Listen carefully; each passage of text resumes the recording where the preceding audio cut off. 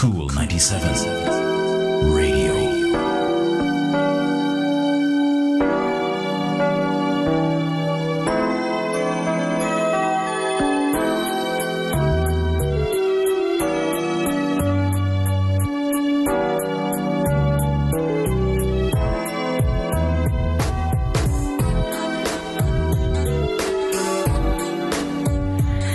9:38 on the clock, and we're entering our talk segment sponsored by Alternative Skincare, the only choice. Feel the difference in your skin with handmade organic soaps.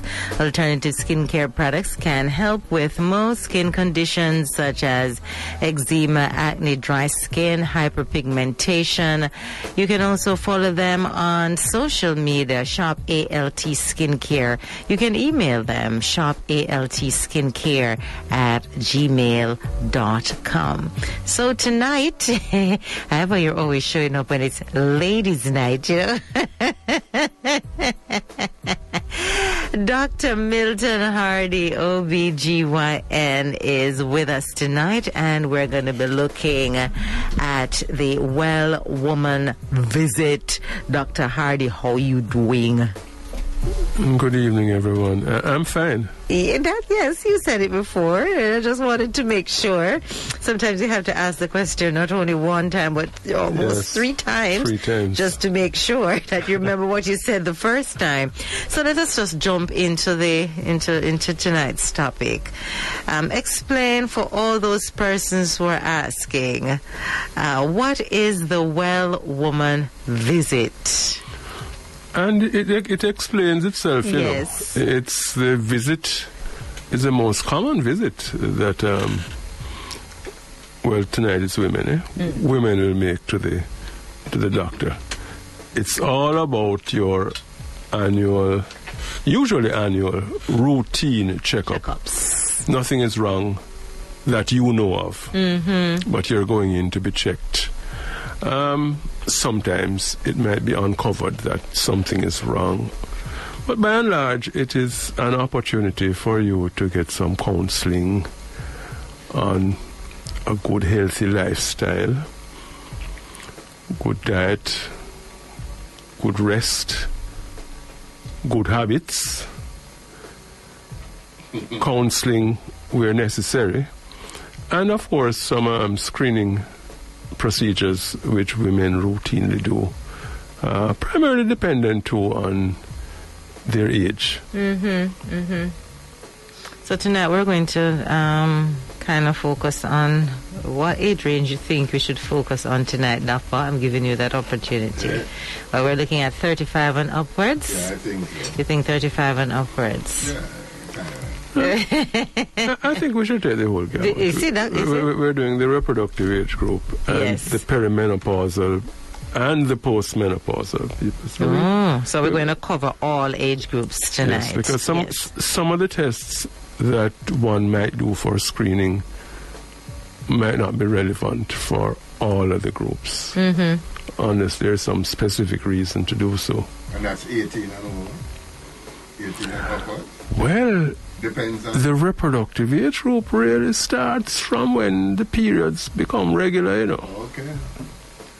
Because from that time you are capable of making babies. You could hear a pin drop at that that's time. Why I asked the question. I know, that's why I asked the question. And you could hear a pin drop everywhere because people are saying, oh my God. And the last time Dr. Hardy was here, we looked at puberty and we were saying 8 years old. Yes, as early as 8. And the pins drop again and you can hear the pins drop. I need to certify you, you know, and she seems to remember a lot of these. I have to. It's a part of my job to know these things, and I appreciate you giving me that info. And thank goodness I'm retaining, because these are things that I have to remember. So we're going to say these are the checkups that women, once you have hit womanhood, then that is what you need to do on a yearly basis, Dr. Hardy? I would say yes. Yes. So what does a visit? Let me just ask, and then you can ask your question, Ivor.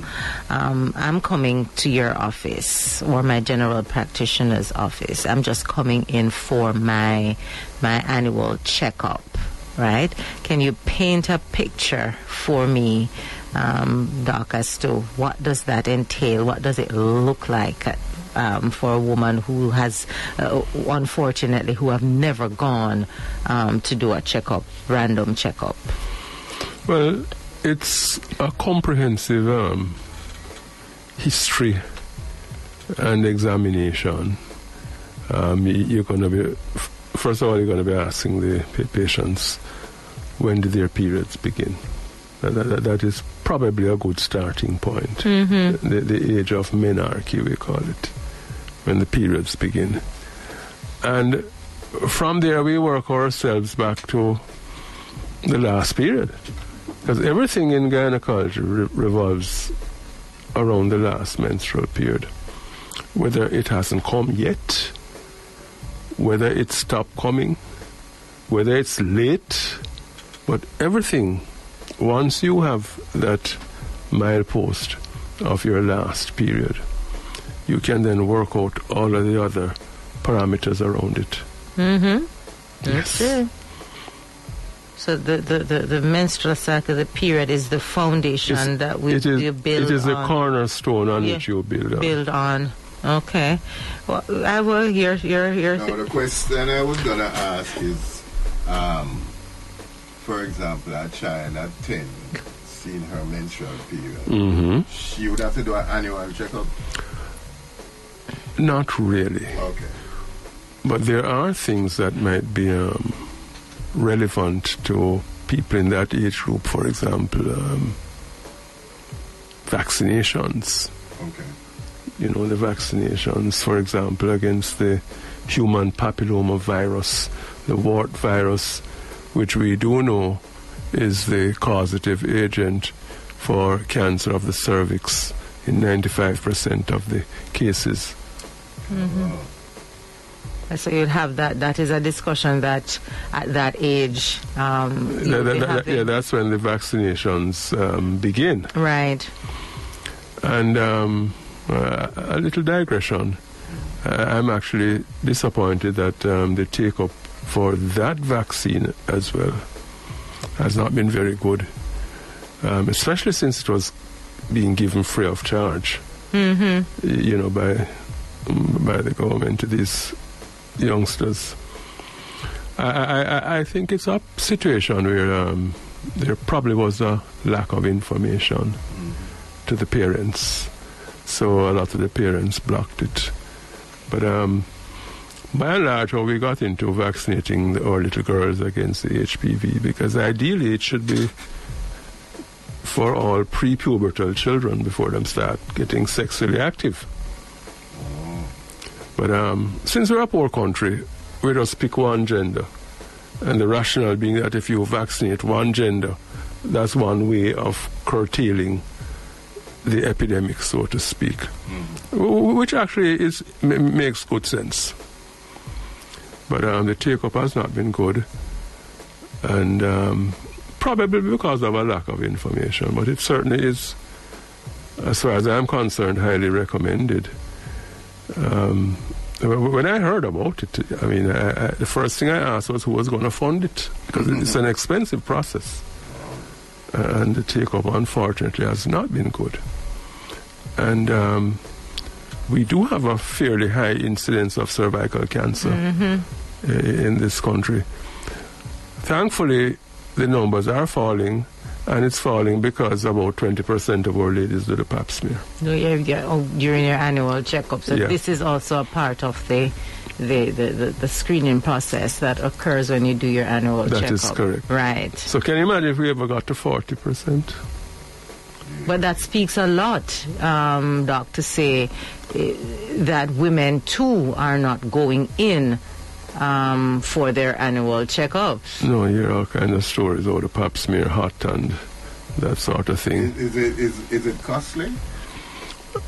Cost is a relative thing, you know. I think it is. Say that, yeah, I think it is. It is reasonably affordable. In fact, you can even get it done free at the clinic if you are so inclined. Okay.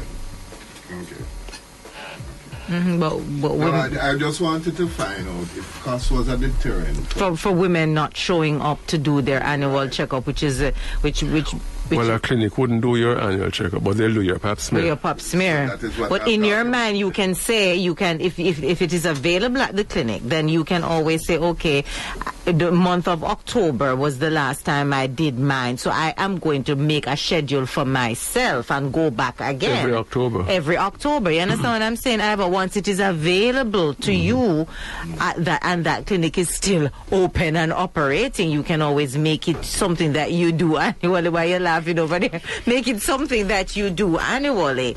So you will not have your OBGYN sending you a text message to say, I've looked on your file and I'm seeing where you need to come in to do your pap smear and your but you don't need an OBGYN to do you don't need you need a general practitioner can also do it, and the nurses can also do the pap smear. No, but even when it comes to that pap smear or whatever, there must be some system in place that can inform. Just like when my insurance is due, the insurance company send me someone and say, boy, your thing is due. So why we don't keep a history then? A collective information on these patients coming in, so that when it is due, preventative measure you deal with it. You're preventing cervical cancer then to become a pandemic, put it that way. It is already. Yeah, you see what I mean? Mm-hmm. So you have to think about the society, how you're going to prevent these things. So you have records, information stored on these persons, the last day they come. You can inform them, everybody have a phone now. Technology. Well, the various offices usually give you a call, the private offices. Yeah, the private offices do give you a call. The Cancer Society, in all fairness to them, when they mail out your results, they will tell you that you're due again in another year. Mm-hmm. No, they tell you. But yeah. I'm saying... The reminder, though... That's what I'm talking about. I am not aware that they do the reminders. Okay. But they do inform me that the next one is due.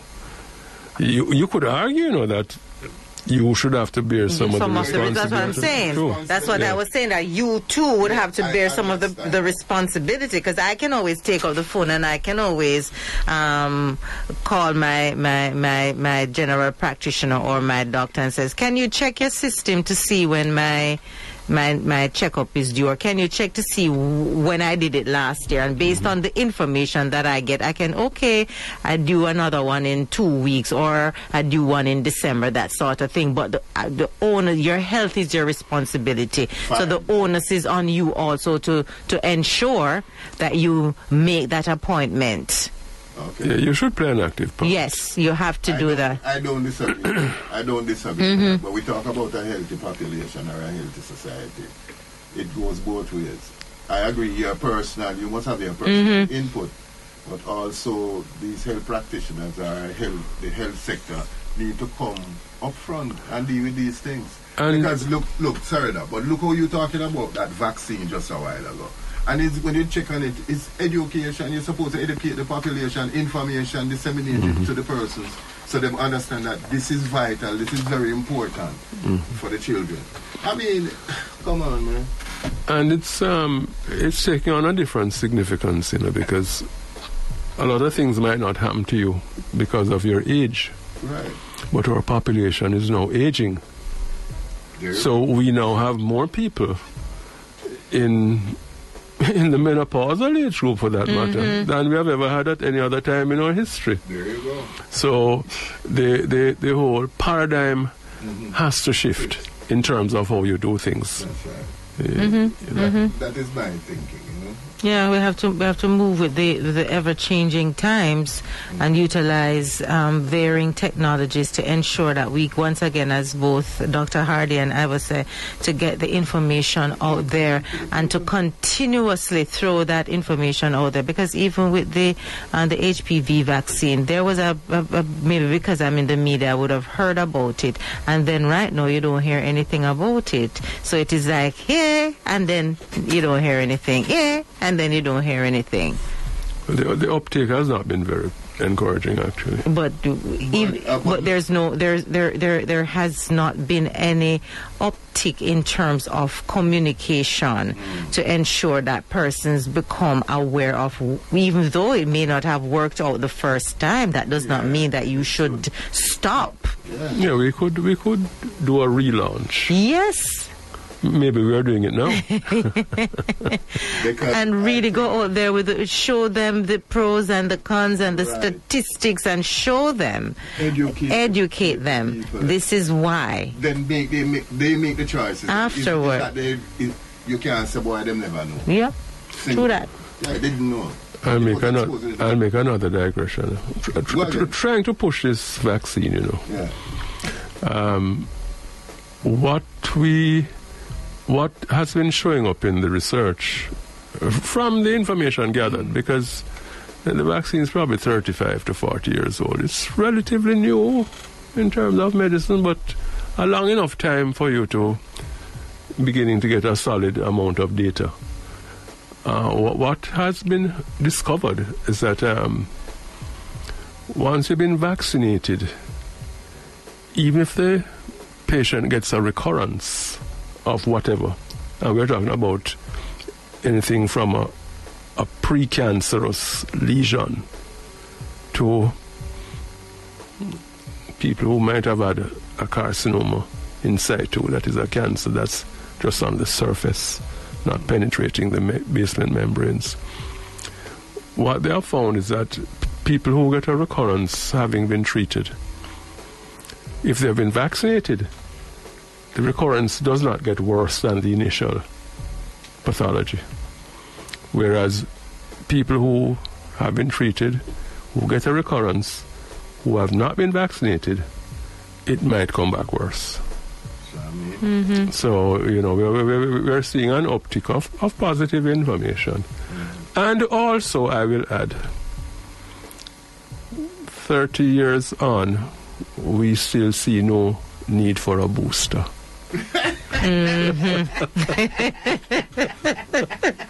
Or several boosters. we will move on. We will move on. But one of the questions that I want to ask, though, Dr. Hardy, and you may or may not know, but I have to throw this out anyhow. For those persons who are blessed to have their health insurance, does the health insurance cover as an adult? Because we know the HPV vaccine was ultimately they wanted to give it to the children, the young girls in schools, and that was free. But for someone like me, and I want to get my HPV vaccine, will my health card cover such? You would have to claim back. You can't use it straight. Can't use it straight. And even to claiming back, I'm not sure how they treat with this. Okay. But I was going to say something, but let me not. Let me not. It might not be politically correct. Once again, we're looking at the preventative as opposed to other aspect of the of healthcare. So, all right. What are the other? They do cover pap smears, though. Yes. The insurance companies. Yeah, they do that. Yeah. All right. Back into the doctor's office for our checkup. So we're looking at the pap smear, and we're saying that it can be done. And we're gone far. We jump over the history and that sort of thing. You know, we need, for example, to find out if there are any Are there any problems? There might be none, but you might have gynecological problems. You might have heavy periods. They might be painful. The person may complain of vaginal infections, that sort of thing. You have other issues. Do they suffer from depression? Things like sexuality, sexual orientation, all of these things, domestic partner abuse, all of these things will come up in the history. And then now you get on to your detailed examination, which is a detailed general examination, and with specific attention being paid to your mammogram if you're in that age group, or if it's indicated otherwise, the pap smear and the pelvic exam. Let us, we know that for this month, it's Breast Cancer Awareness Month. And you mentioned the mammogram, if you're in that particular age group. Can you expound on that? Is there a particular age group when it comes to examining the breast? Well, I always encourage the patients to develop a relationship with their breasts. They need to know what their breasts feel like. And I say this, against a backdrop that a lot of the so-called lumps are not real. But even half of the real lumps, you have to ask the patient to find it for you. And I'm convinced that some of them, God has given them some sixth sense to find them. And so what is important is to develop a relationship with your breasts, to know what your breasts feel like, so that you can turn up to the doctor once it doesn't feel like how it used to feel. And look like how it used to look? Well, that is far disease now if it's looking different,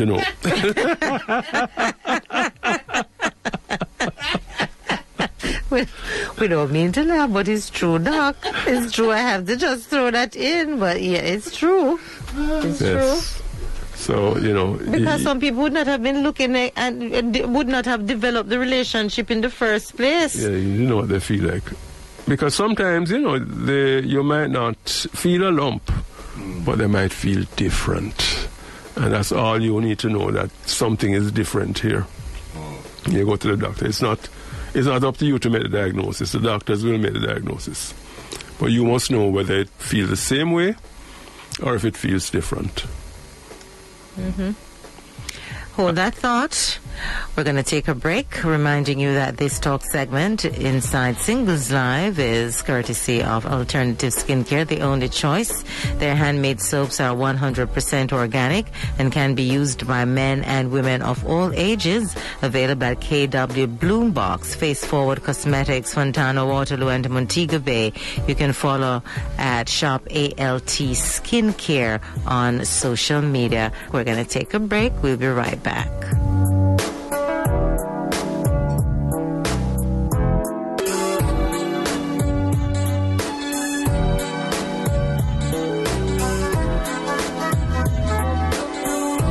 Cool 97 Radio.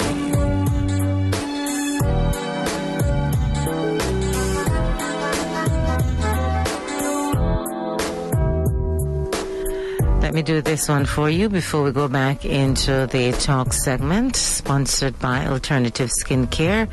The All-American Institute of Medical Sciences, AIMS, is a premier higher education institution of excellence located in Black River, St. Elizabeth. AIMS offers the best programs, from an 18-month associate degree in health sciences to a 4-year medical degree program or bachelor's of optometry.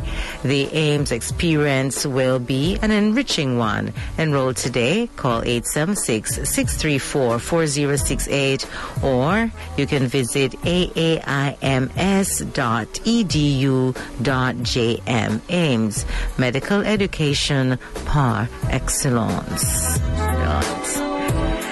And remember to check out our new videos on Cool 97 FM, where you can meet Edson Johnson, our technical producer, as he sits down and chats with Yashika Graham on this month's Up Close and Personal.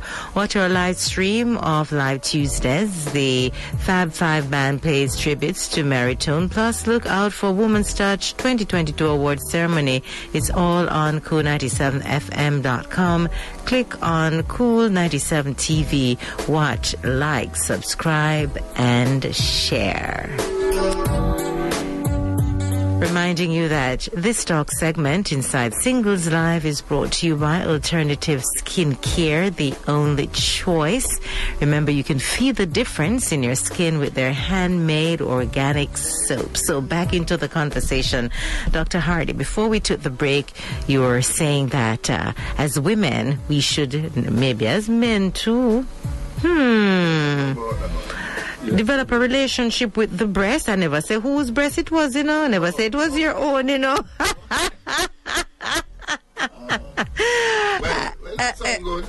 Develop a relation.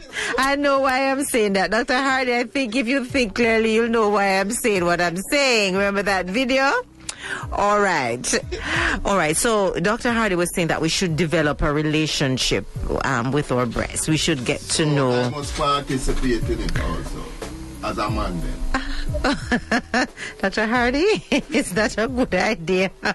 Well, on a serious note. I guess that depends on you.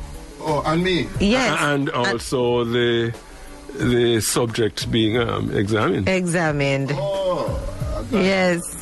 Because it might feel different to you too, you know. You might say, yeah, that is so true. On a serious note, seriously, it might feel different, and you might say, boy, something wrong you're saying. Well, if somebody thinks it feels different, then maybe a more professional opinion should be sought. Right. After that. Yeah. But coming back to developing this relationship with the breasts, because you know that the breasts will vary in its texture and architecture, as one of my colleagues says on one of his pieces, during the course of the menstrual cycle. Right. So I usually encourage the patients to do this breast self-examination after the period. Because prior to the period, the breasts can be lumpy as a consequence of the hormonal changes which takes place during your menstrual cycle.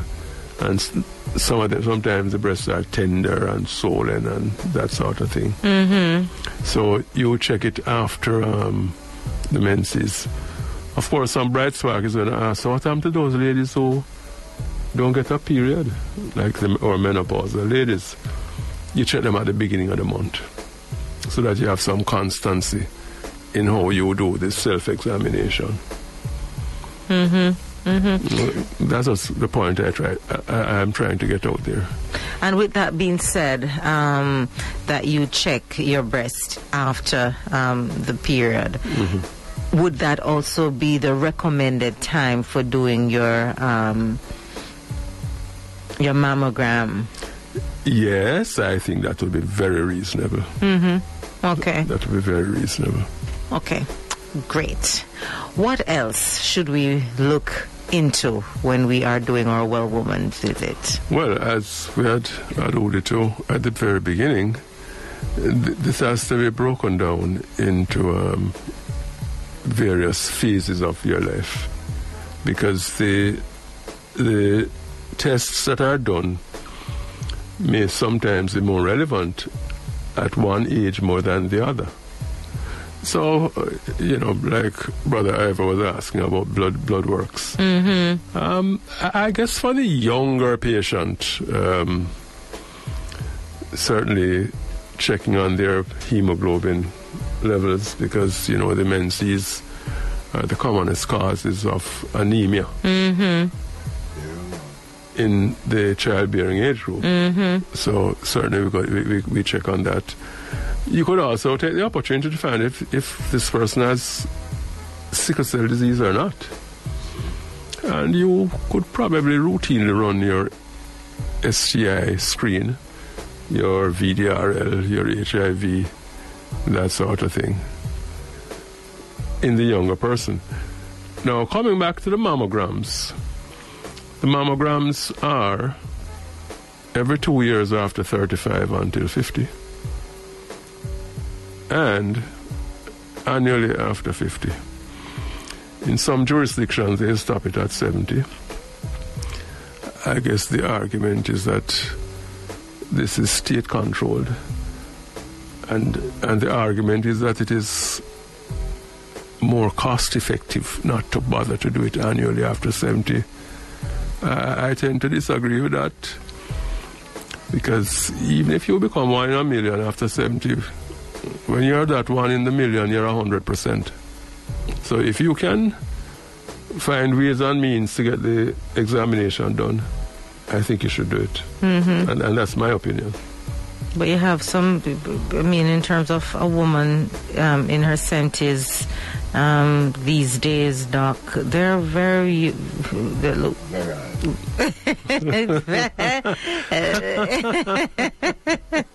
so why would you want to stop and run the risk?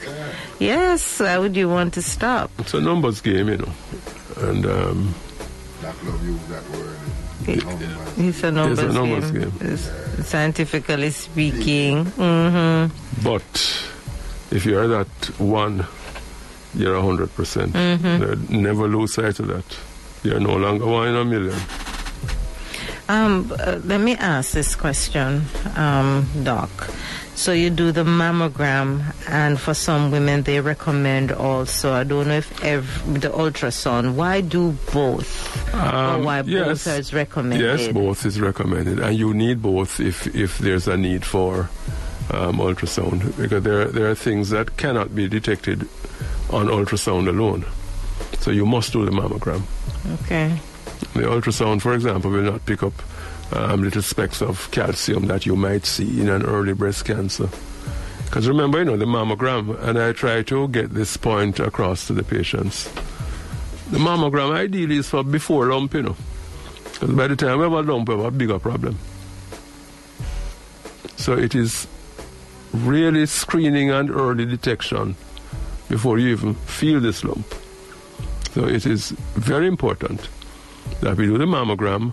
Now, why some ladies have to get an ultrasound examination is that the breasts are dense. That's how they're officially described. Mm-hmm. So the ultrasound is used in conjunction with the mammogram to make sure that this density is nothing else than dense breast tissue. And we do have a lot of dense breasts in our population. It's true.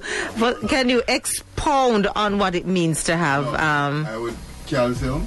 Dense, before the calcium. Okay, I want to ask him about what causes calcium, but go ahead. So kind of just break down... The breast tissue is just pronounced and prolific, and for the want of a better explanation, the tissue is young and strong.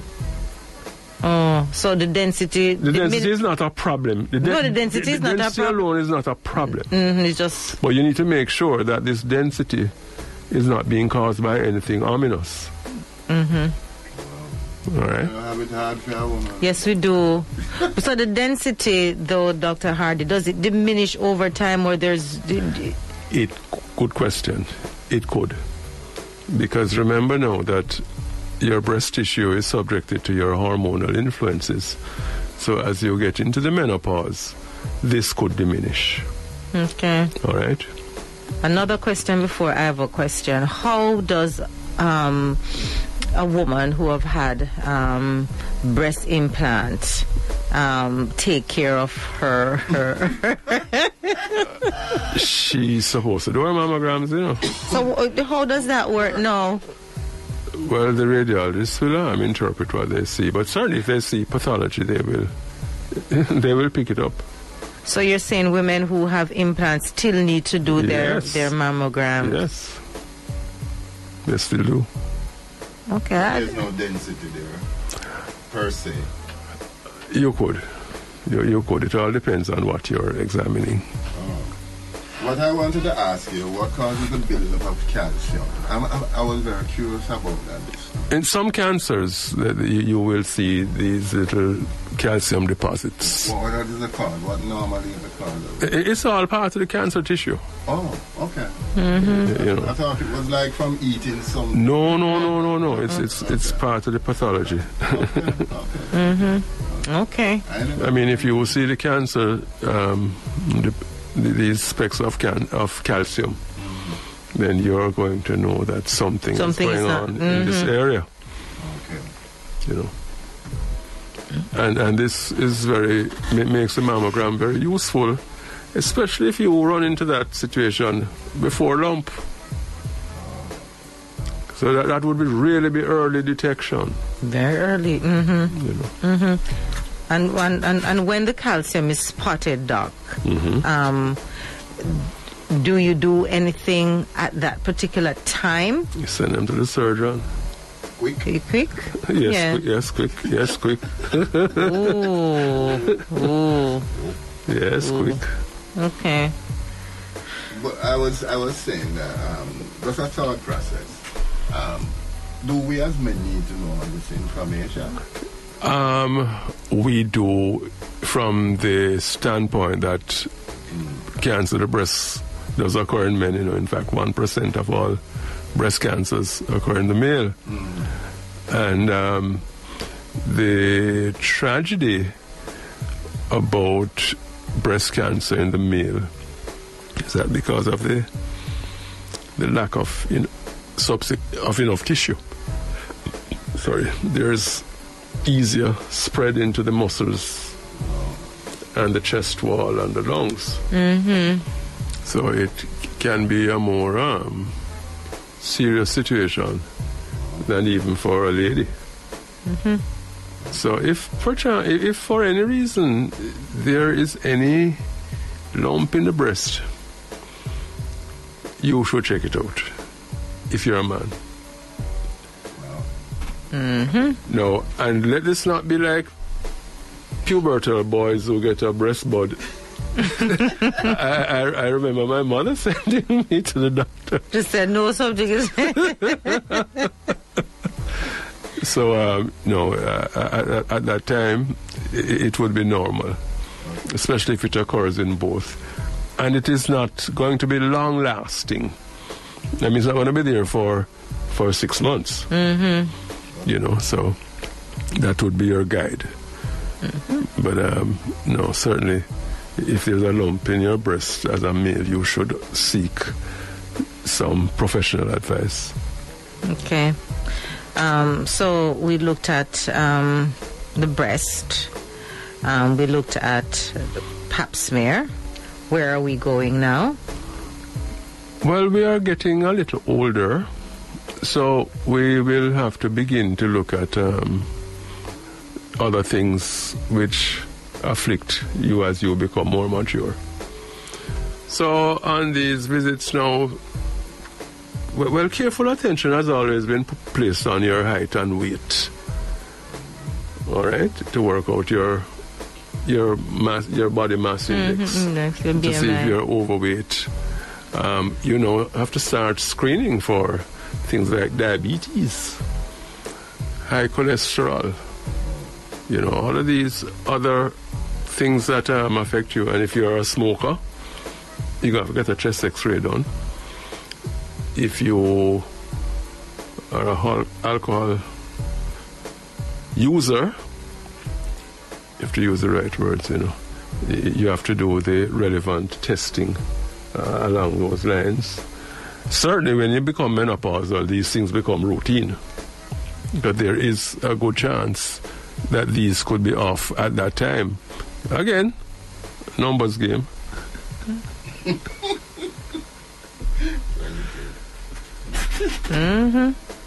So, you know, that is, these are some of the things.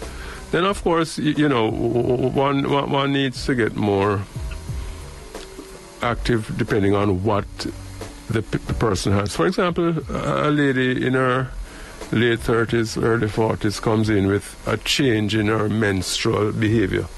the periods suddenly have become heavier. On examination, she may be found to have fibroids. You may feel other masses in the pelvis. And of course, it would require you doing your pelvic ultrasound examination. I usually also throw in the abdomen as well, as you ascend the 30s and into the 40s if we find pathology in the tummy. Because you could occasionally have some problem there as a result of something happening elsewhere in the abdomen. For example? I'm curious. For example? So for example, you have a cancer of the stomach. You could get an ovarian tumor. We call it a Krokenberg's. It has a name. And somebody's tacked their name onto it. But, you know, so these things are important to check on.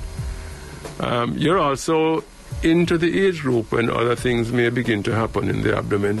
You might get, for example, your gallstones. Gallstones could get kidney stones too. But, you know, these things take on a new relevance as you become more mature. Kidney stones, is it more prevalent in men than women? Yes. Yes. Primarily because men subject themselves to dehydration at a greater rate than women do. Okay, but you overdo it. You need to show the water part. So that is, yes. So dehydration can are one of the factors of developing excessive milk drinking too. Oh, list them out. If you sit down here and start drinking milk and drinking milk and drinking milk, you could make a stone by morning. My word. Well, it's not natural to be drinking milk continuously. But that can happen. So the kidney stones are calcium? Most of them are calcium. Calcium, the same kind of calcium that you find that will be deposited in the breast?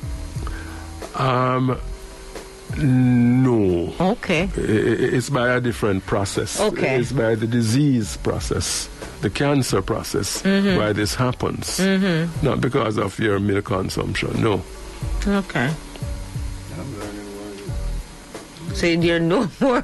Hey, country people, that say, listen, the holy part drinking and the sediments from. I don't know how true this is in a doctor, Hardy, but in terms of kidney stones, in terms of men, sediments from whatever they consume.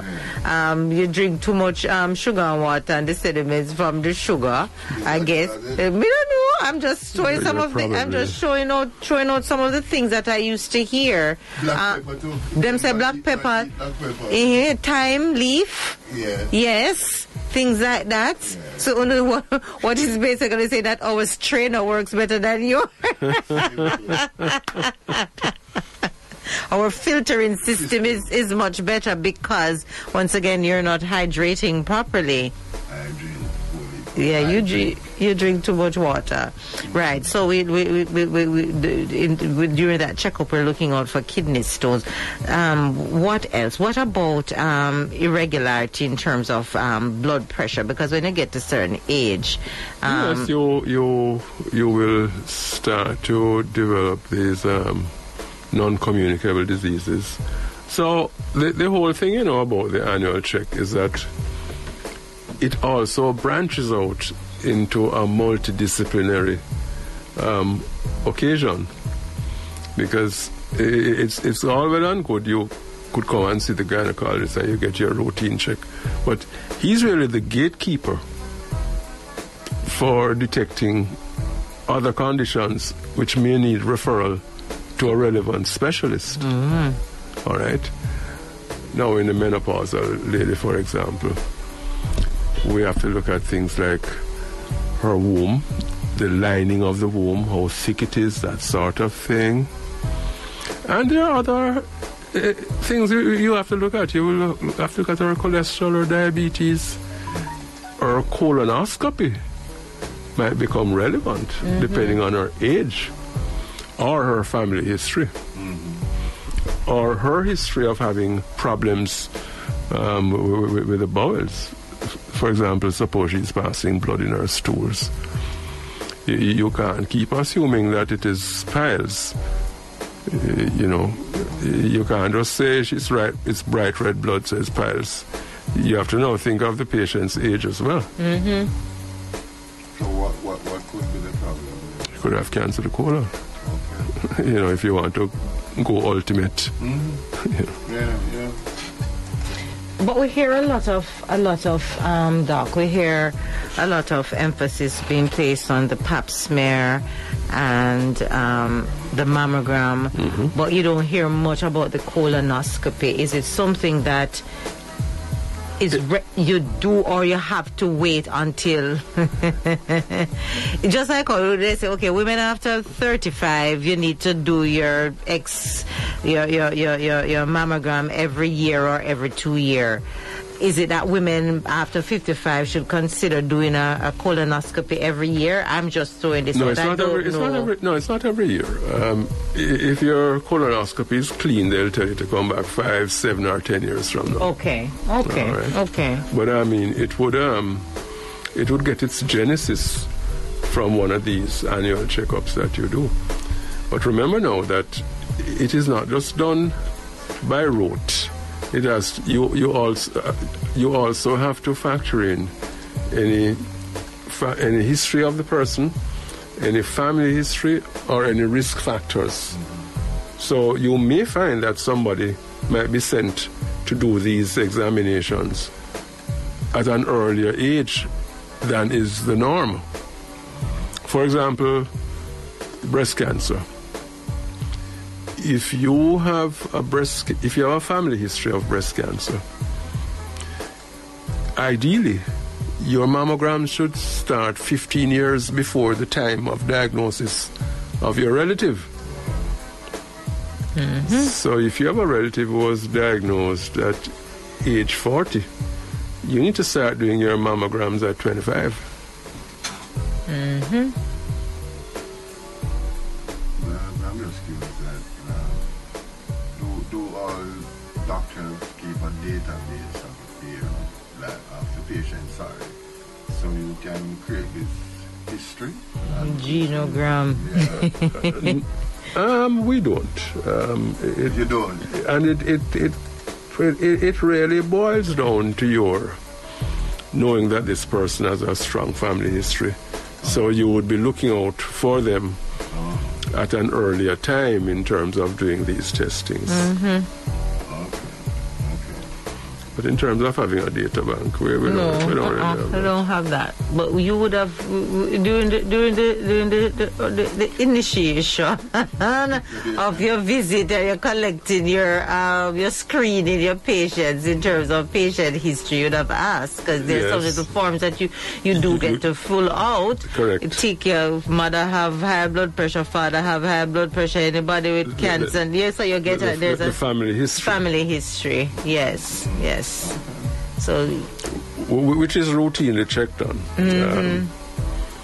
To what extent that could vary from place to place, but well, I must say I don't go hippity-hoppity around, but I know that it's something that a doctor they do. Or doctors usually do. They do that. So we looked at the mammogram, colonoscopy, what else? Pap smear. Ultrasound examination. Let us look at the ultrasound examination. So we can do ultrasounds for the breasts also. And the pelvis. In fact, more ultrasound examinations are done on the pelvis than on the breast. That is so true. But what do these... all right. Well... Hold that thought, Doc. Let us take the break and answer Ivor's question. I was about to ask you the same thing also. So, why more ultrasound on the pelvic area than the breast? We're going to take a break. We'll be right back. Singles Live on the Nation's Coolest. Cool 97 Radio.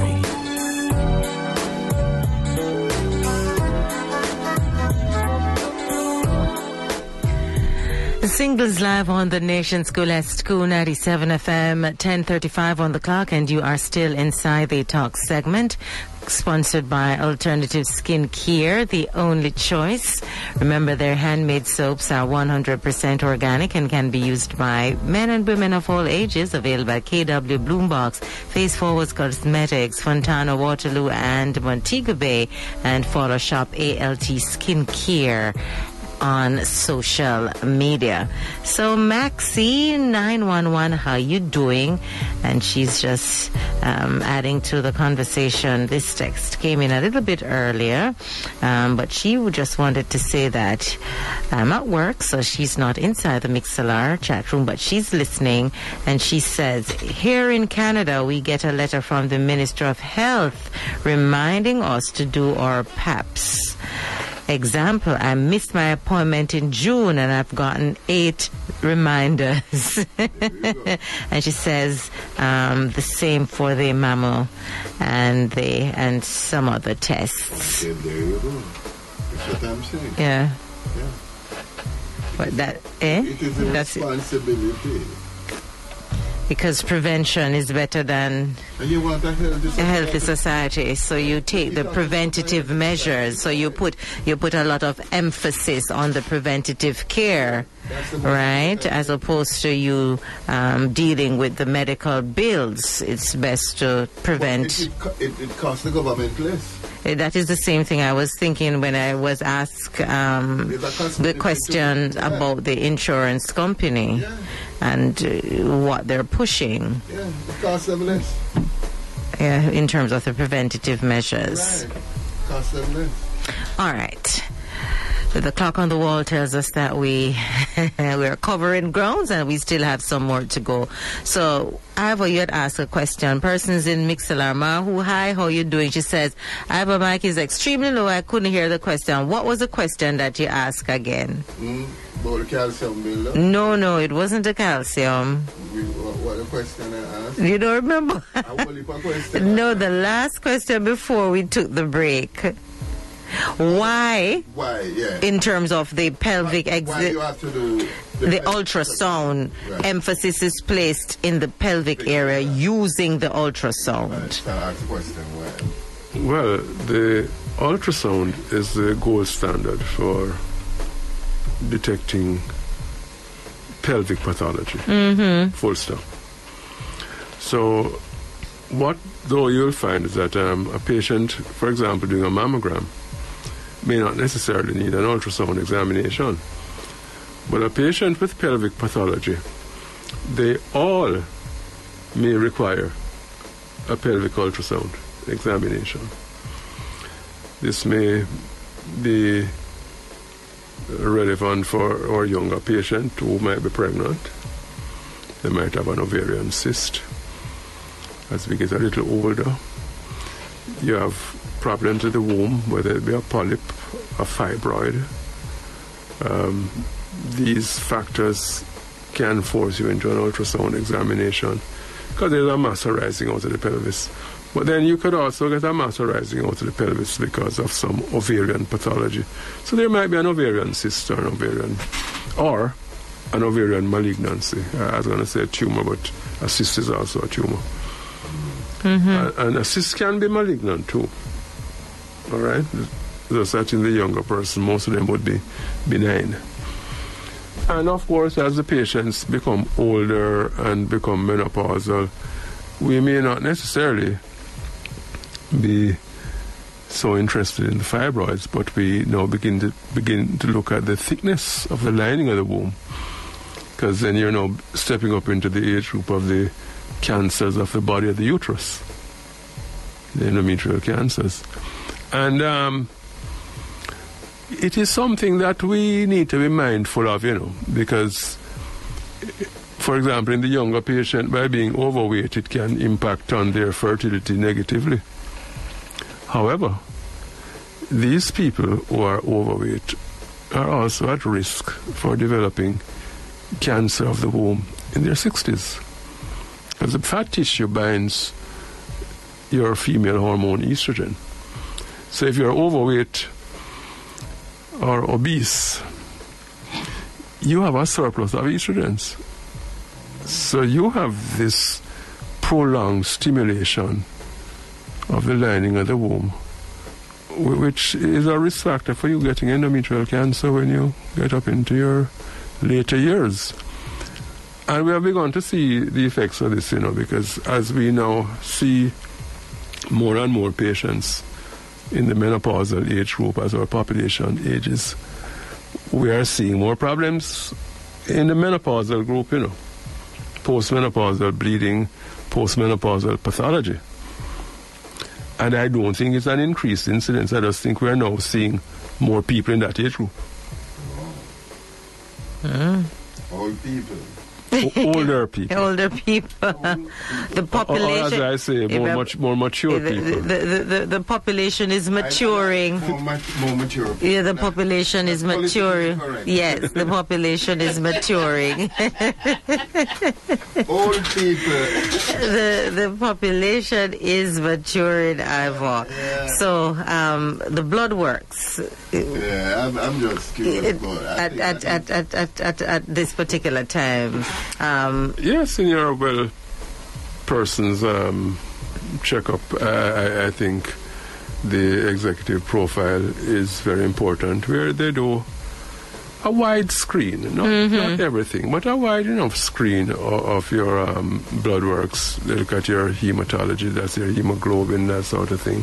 They look at your liver function, your kidney function. They look at your cholesterols. They look at your blood chemistry. Not only at your electrolytes, but at things like uric acid. Calcium, unfortunately, is not a part of the test, so you have to add that if you do the executive profile. And neither is the PSA, but that's for male. No PSA. Yeah, but it's still executive profile. No, right. So it's an important exercise. They also look at your urine and at your stools. So certainly in all persons, I'd say 50 and above, you should routinely do this. You may do this in younger patients who you think there might be a need to do so. An executive profile at 50 for those persons who have 50 and beyond. 50 yes. who have hit that marker. Annually? No, Doc was saying yes. Annually? Yes, annually, yes. Okay. Because things change rapidly. Say after 50, things just start go. Is it uphill or downhill? I don't know. Things change. You get more mature. Things just start change rapidly. So listen. Yep. It does. Because when you look at a picture when you were 35 and you look at yourself now and you compare. But even the feeling, even the feeling, cause you look by you over there, so you could have run road and play here, there, everywhere when you're in your 40s, in your 30s and 40s, and now you're talking about say you want to go to your bed.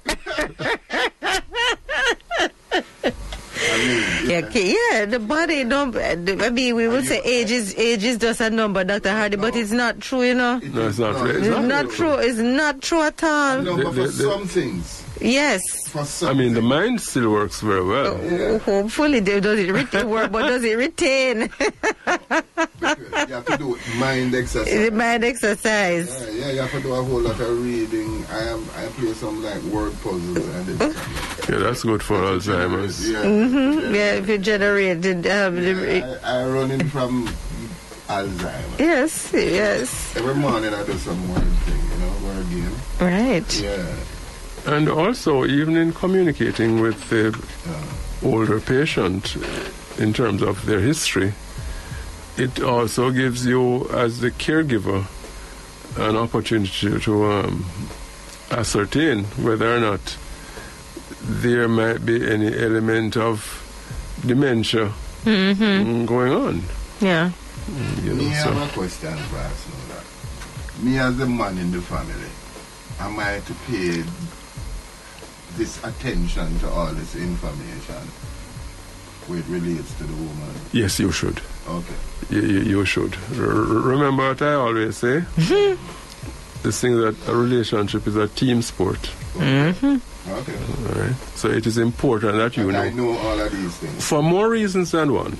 Yeah. In that if when they do occur, you'll be able to deal with them more efficiently. You have a better understanding. Yeah. Okay. And you also will know better how to deal with it. How to deal with it. And how to cope with it. Okay. I know that we're focusing on the checkup in terms of female. But I want to ask, a part of this checkup should be, see, I have to push up my glasses too, in terms of eyes, what would I say? Eyes, ears. Yeah. Man. Oh yes, going to the dentist is a part of this scenario. But the eyesight, though, doc, the eyes. Yes. The eyes. Yes. But even your general practitioner, and even in your office, I always see some little charts. Then you send the patient off to the relevant specialist. So. Well, they will report, that Doc, I'm not seeing so well, or I'm having problems driving at nights, that sort of thing. So, or they just can't read the program. Their hands, they're the program at arm's length. Old age. So you know this person is at least 40. Oh, no, that's not true. So when you start to read the program out here, so you say you're at least 40. No, that's So the ophthalmologist certainly comes into play. Okay, and the dentist. The dentist, for many reasons, because good oral hygiene is good for things like your heart. Yes. Lots of bacteria are formed in the mouth, which can affect other systems in the body. It could get into your bloodstream. Next thing you know, you have a heart problem, you have a kidney problem. The diabetes, remember, diabetes affects every organ system in the body. So too does the high blood pressure. So, Yeah, but that's I really love you. Family life education. Why, Dr. Hardy? Because you hear about good oral health in terms of keeping your your teeth in old age. But it's for the first time that I've ever heard it being broken down to say good oral health can deter certain bacteria in the body from reaching the organs. Yeah. And it gets there through the bloodstream. Through the bloodstream. So the same plaque that you have, and let me just throw this out, the same plaque that you would have if you're not taking care of your teeth and your gum, is the same plaque that can travel and in terms of take that bacteria to the organs. It doesn't even need a plaque. You don't need a plaque? It doesn't even need it. The plaque might just be trying to get the right word. Like when they build artificial reefs for the fish to breathe. The plaques might be a reef, yes. That's a reef for the fish, for the bacteria. But the bacteria can flow without the reef. So it's like a little home for the bacteria. Yeah. Yes, I'm looking for a home so they stay there and they get nice. Hideout, right. Technically we call it a nidus. So good oral health. Yeah, it's critical. Good oral health is critical. Eye screening is very critical. Oh, yes. Because it's a physiological thing, as you get more mature, accommodation becomes diminished. Accommodation means your ability to see near or far things. Then, of course, you have the good old cataract coming on. And, of course, if you have things like diabetes or high blood pressure, these two can affect your eyesight. So, checking on your eyes is also a good part of this annual checkup. You might not have to go to the ophthalmologist every year, but if you have an eye problem, you might. Sometimes you go and you find a problem that you not even realize are pending. Yeah. Because I found out that I had a slight cataract when I did the test, when I was doing my executive. And That's how I found out I had a slight one. So what they did, they prescribed a dark lens. A darker lens. Yeah. And to cut down on the ultraviolet rays. Right, But invariably it will catch up on you, I may run from it now. what a news. What a news. In fact, cataract surgery is the commonest surgery done in the world. Yeah. It's the commonest surgery done in the world. No, most of them are not done by laser. They remove the lens that's there, the one with the cataract, and replace it with an artificial implant. And then the whole world gets brighter. Yeah, so you see the whole world will get brighter here. The whole world will get brighter. But the eye examination, Mirror to the soul. I was just about to ask that. Apart, we can pick up other abnormalities that is happening. You can get diabetic changes to the blood vessels in the back of the eye. There's a word for it. I can't remember what it is. No, I'm going to mention. So silver wiring. It's called silver wiring. The effects of the diabetes on the blood vessels. But a broad umbrella term is a retinopathy. Yes, that's the word that I wanted to remember. But it would encompass any pathology in the retina.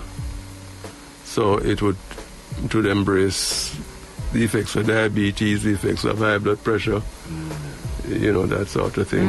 Or the detection, or the detects. It detects. Okay. It would detect.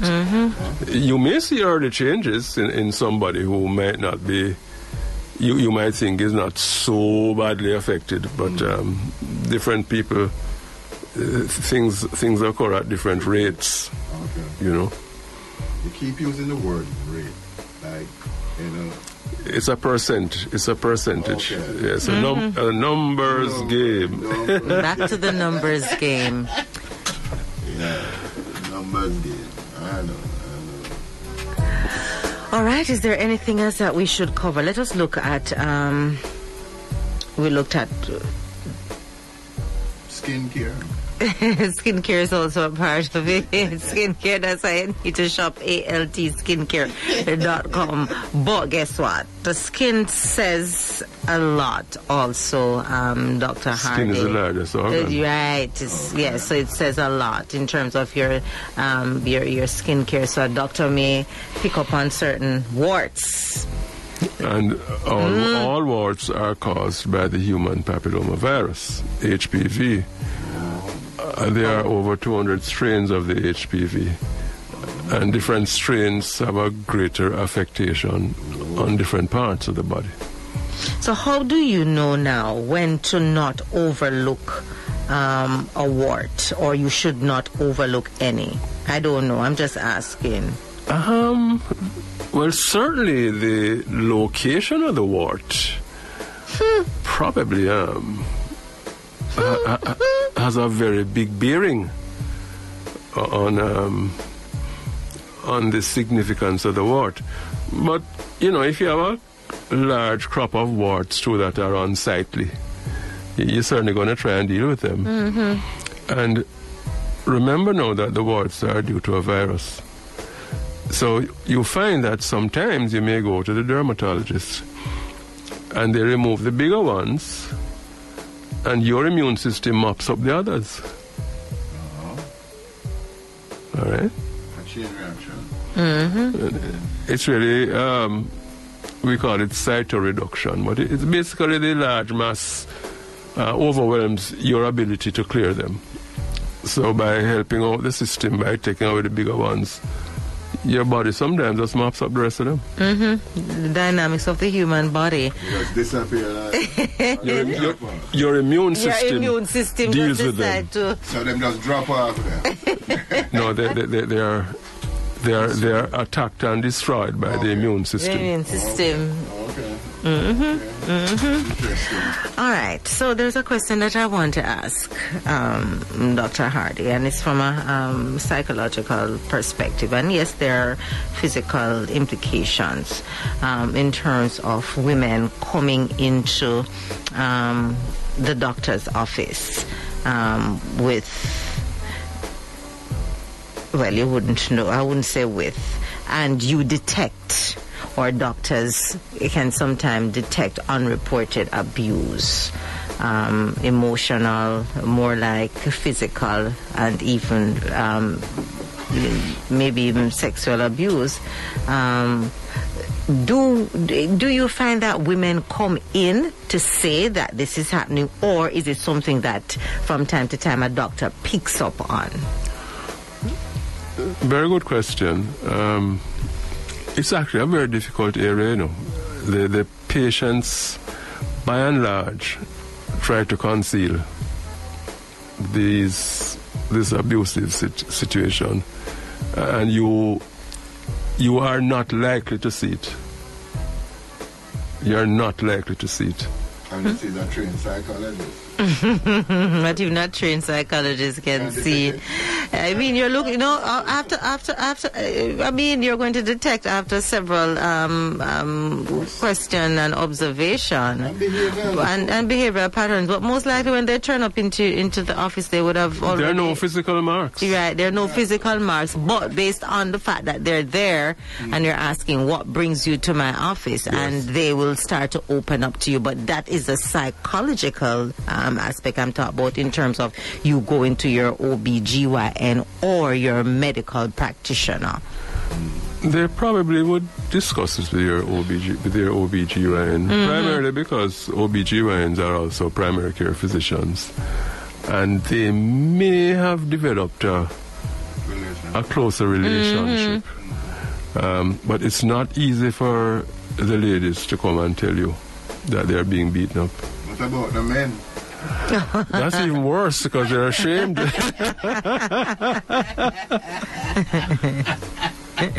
and this one of the reasons for the perpetuation of this sort of problem, you know, because they don't talk. They don't talk. Yeah, both men and women. But I'm just thinking And you that hardly see them in the phase where you can actually spot injuries. I mean, apart from the few black eyes that I might have seen when I used to work as a casualty officer, we don't see marked women at all. They stay away until the marks recede. Okay. In fact, it had gotten so badly when there's this global talking about abuse. And you attend conferences overseas and you go into the rooms, hear them have the abuse lectures, and you hear them talking. And I remember going to the lady at the Ministry of Health. She's a nurse, but she had done her PhD. And I asked her if this was true. And she said, yes, but you don't see it. Because it's something that we see so infrequently in terms of the physical effects. Because don't think I'm saying that it doesn't happen. It does. But you don't see the effects of it because they don't come. So I asked her if this abuse argument is true. And she said yes. That was what convinced me that this was really true. So we don't see abused women. And this has to do with the women, because them just don't come. they just don't come. Is there any reporting protocols? I'm sure they have, but I know, I think in the States they have reporting protocols. If there's a medical practitioner and you find that, just for the kids, just when they go to school. And Yeah, for the children here in Jamaica. Yeah, in for the children here. I'm talking about an adult, because sometimes you could have stopped the domestic violence, nip it in the bud from there. You know.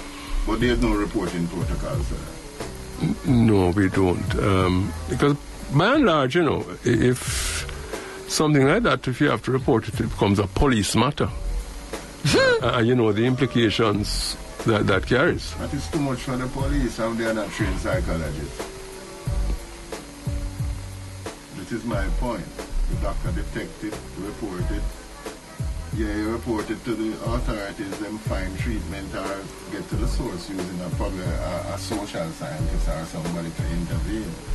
So you would prevent that domestic violence from happening. This is what I'm talking about. Yeah, preventative measures. Right, there you go. So if you see, you must have reporting protocols. Okay, we call in a social scientist or a sociologist and let them get involved and intervene into the problem. Don't wait till it happens down there, so then you're trying to intervene. That's why I'm saying these things need to put in place. You see, a meritocracy is the best way to run a country. Yeah. The right people, right persons in the right places who think way beyond. You understand me? Yeah. You say you want a healthy society. These are the things you need to know. Domestic violence is one of the biggest things in this country too. Okay? So this is how you're going to nip it. Having reporting protocols is a law, it's legislation. You say, all right, you see it, or you have evidence of it, this is where you're going. Instead of giving the police don't know nothing about it. Tell me which police station have a psychologist there. Look at these murderers there. Nobody study their behavior to know that when you see these things or when they come in. I don't think they're doing any study on criminals. That's how you solve crime. You call it, you know what you call it? Me know I'm straying from the point. But it's profiling. Yeah. Yeah, as simple as that. But you don't have these people, not even a police station you can find us. You're not going to find a forensic psychologist in a police station. No, not even that. No, I don't mean... Or a regular, or counseling psychologist. Generally, you need to have them.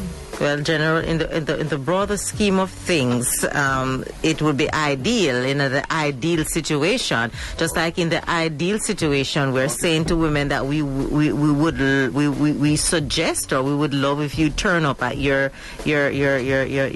doctor's office, and with the evidence, with the fresh evidence, instead of waiting 3, 4, 5, 6 weeks, and then you turn up at the doctor's office. But that way you feel protected. The point is that because the doctor, you feel that the doctor. No, I know the doctor. No, I know. The consequences of reporting it or the police getting involved, then that's the consequence of it. True right. that. And sometimes you can teach a person how to mitigate the abuse by certain behavior or seeing certain trends. You understand me? So stay away from it. No, but it's a part of the topic. Thinking is looking ahead, man. But hello, that's not my thing, you know. I'm not technically competent. No, don't say that. Your suggestions and opinion matters. No, I know. But yes, your suggestions and your opinion matters. Workload for our police. That is too much workload for our police. Solving domestic violence. That is too much workload for the police. True. You put the personnel in place to deal with them things then. That's my opinion. You remember? Dr. Hardy, anything you want to add before we wrap things up? Well, we have so much more that we could have covered. Yes. In terms of, but what is important is that all our ladies need to do an annual exam. And even for the ladies who have no problems, some of them have no womb, no ovaries, I still remind them that they are much more than a vagina. So they need to go and get this annual checkup so we can check on the other systems in the body.